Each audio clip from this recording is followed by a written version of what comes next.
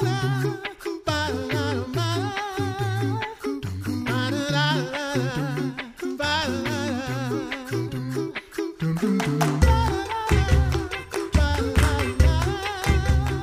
listening to The Coffee Hour. I'm Andy Bates. I'm Sarah Gulseth.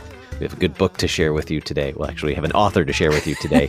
Thanks to our friends at Concordia University, Wisconsin for supporting The Coffee Hour. Find out more about Concordia University, Wisconsin at cuw.edu. Live uncommon. Joining us today, Pastor Brian Davies. He's author of Connected to Christ, Overcoming Isolation Through Community from Concordia Publishing House. He's pastor of Lord of Glory Lutheran Church in Grayslake, Illinois, and also serves as chaplain for the Grayslake Fire Department. Pastor Davies, welcome to the Coffee Hour. Hey, Andy, Sarah, thanks so much for having me. Man, I like that. He's already had like 4 cups of coffee, I bet. He's got some energy, ready to talk about a great book. Pastor Davies, your book, Connected to Christ, Overcoming Isolation Through Community, had a chance to peruse it a little bit, and I have some great questions. Well, I think they're great questions about community and why you wrote this book, who you had in mind as you were writing this book. Let's start with community. Yeah. Let's work from the same lexicon here. What is true community? Well, great question. Community to me is the power that you get, the sense, the feeling you get when you are hanging with other human beings and you're laughing and you're sharing good stories and you're asking good questions and you're listening and you're just drawing strength from being with other people. It's the power of human relationships, and I call it community. So what does God's Word teach us? Why does God's Word teach us about the place of community in our lives? Yeah, it's a great question, Sarah. And as I started to delve into this topic of community, it just oozes in the scriptures. I mean, from God looking at his creation and saying, it is not good for you to be alone. I'm wiring you to be in community.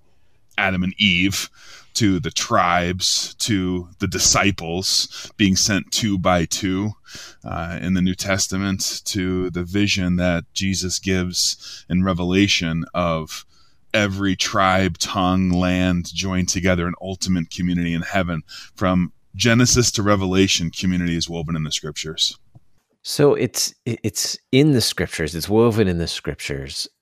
God intends for us to live in community and true community. And you unpack that quite a bit in your book, what that looks like.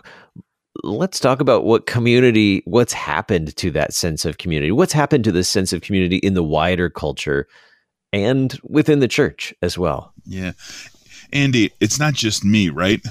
I mean, we're seeing problems with community all over the place, which really was the driver of the book, was looking at, holy cow, we're living in a culture that's increasingly isolated, increasingly divided, and increasingly tribal. I shared this story a little while ago when I was going to have a conversation with somebody else, but I'm aware of a retired men's golf league. They have tee times, a group of 40 guys. They have 10 tee times stacked one after another. It's a beautiful expression of community because they rotate who plays with who. Different guys play with different guys, and they play every week. Beautiful, right? Mm-hmm. Well, last fall, in September or October, they actually had to divide up into 2 separate groups. Want to take a guess what was happening last fall that divided them? The election. So the Republicans were going to play with the Republicans, and the Democrats were going to play with the Democrats. And it's like, holy cow. But that's just a sign of where we're at in culture now, that we have put people into different camps. You're either in this camp or that camp based on what hummus you like, or what chicken sandwich you like, or what pillow you like. And we've all kind of become increasingly divided, increasingly tribal. That's resulting in increased levels of anxiety, increased levels of isolation. And I think COVID then only magnified that challenge exponentially. Mm-hmm. How do we see that in our congregational life, in our church life as well? Well, I mourn it, Sarah, whenever it emerges in the church, because there's no place for it in Christ's church. And that's really the one of the drivers of the book, which is the church ought to be a stream in the desert of culture. If culture is becoming increasingly tribal, increasingly divisive, increasingly divided, the church ought to be at least one sanctuary where such habits and practices and thoughts don't have a foothold. So first, let's say that ought not happen in the church. The church ought to be a safe place for you, regardless of your educational backgrounds, your job, your political leanings, even your chicken sandwich selection. Everyone has a place and a space at the table in the church. It ought not be in the church, for number one. Number two, we need to recognize that as sinful human beings, we're going to be tempted to go there. The evil one is going to want to seek to kill and divide and destroy. That's what the evil one does. So first we need to repent of the fact that it does have a foothold in our church. But then I think we want to be a people who build bridges with one another. So one thing we taught our congregation to say over the summer, as we realized that divisiveness over COVID was becoming increasingly prevalent, that we ought to have kind of a line that we say over and over. And this is what we taught our church to say, kind of like as a talking point. And it was this: interesting. I don't see that the same way you do, but I'm still glad we're friends. Or interesting.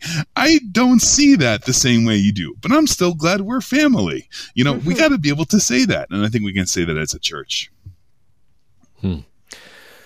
So why a book on community? Tell us a little bit about the background of this book. Well, I think, first of all, Concordia Publishing House was so awesome to work with. Huge shout out to our friends at Concordia Publishing House. They recognized the issue pre-COVID because, you know, writing a book is a journey of many months / years.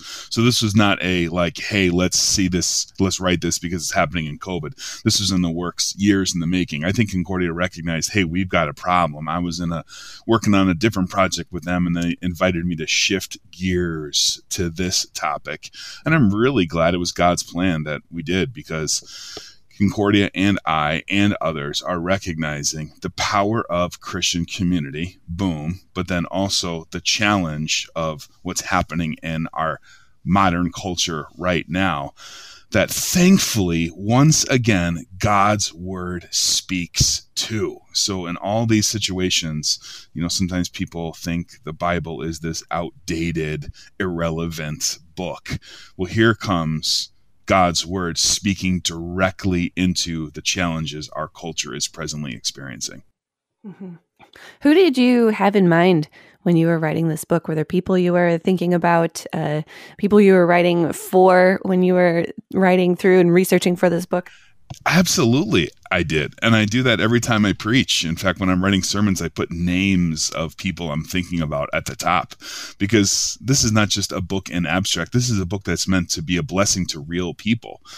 So number one, the audience was, hey, all the people kind of that I'm rubbing shoulders with in the community where I live, who may not have a church home of their own, kind of have a preconceived notion about what a church is. I wanted them to see the church in a new lens. I wanted them to see the church as a place where, regardless of your personal history, your spiritual background, your political leanings, that actually God makes a space and a place at the table for every single human being.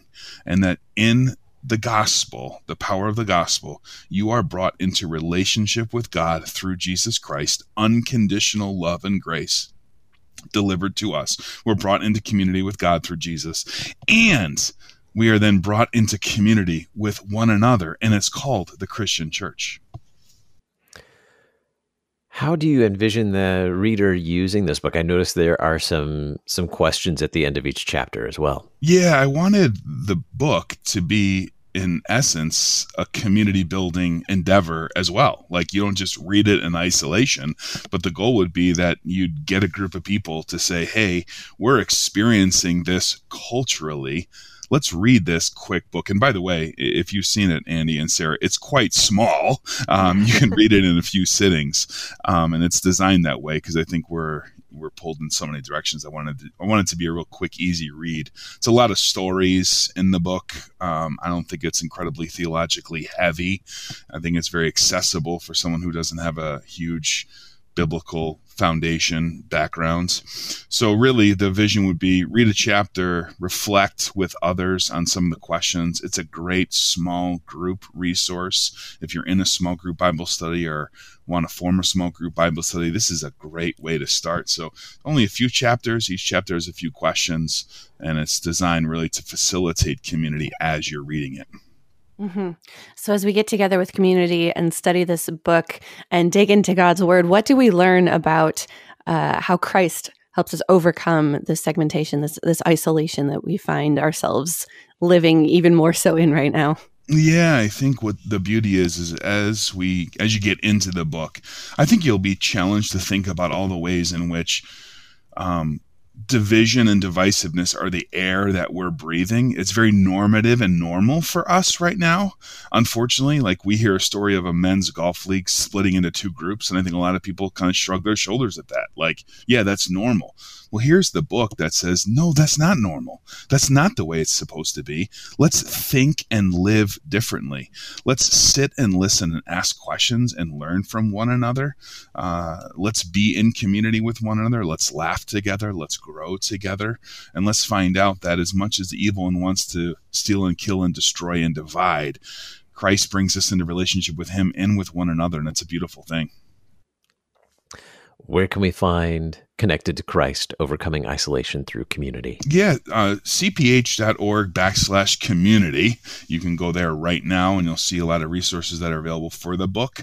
I'll be working on some videos for each chapter. So that's forthcoming in the coming weeks. Those will be released. So if you're using it in a small group Bible study, you have that as well. And in addition, I'll be doing a sermon series if a church wants to use this kind of over the summer as we're coming out of a COVID cocoon and want to, learn as a congregation together about God's vision for community. There'll be a sermon series coming, but that'll all be at cph.org/community. Very good. Our guest today, the Reverend Brian Davies, Connected to Christ, Overcoming Isolation Through Community, available from Concordia Publishing House, cph.org. He's also pastor of Lord of Glory Lutheran Church in Grayslake, Illinois, and chaplain for the Grayslake Fire Department. Pastor Davies, thanks so much for being our guest on the Coffee Hour today. Andy, thank you so much. Sarah, thanks so much. And listeners, have a great day. You're listening to the Coffee Hour. I'm Andy Bates. I'm Sarah Gulseth.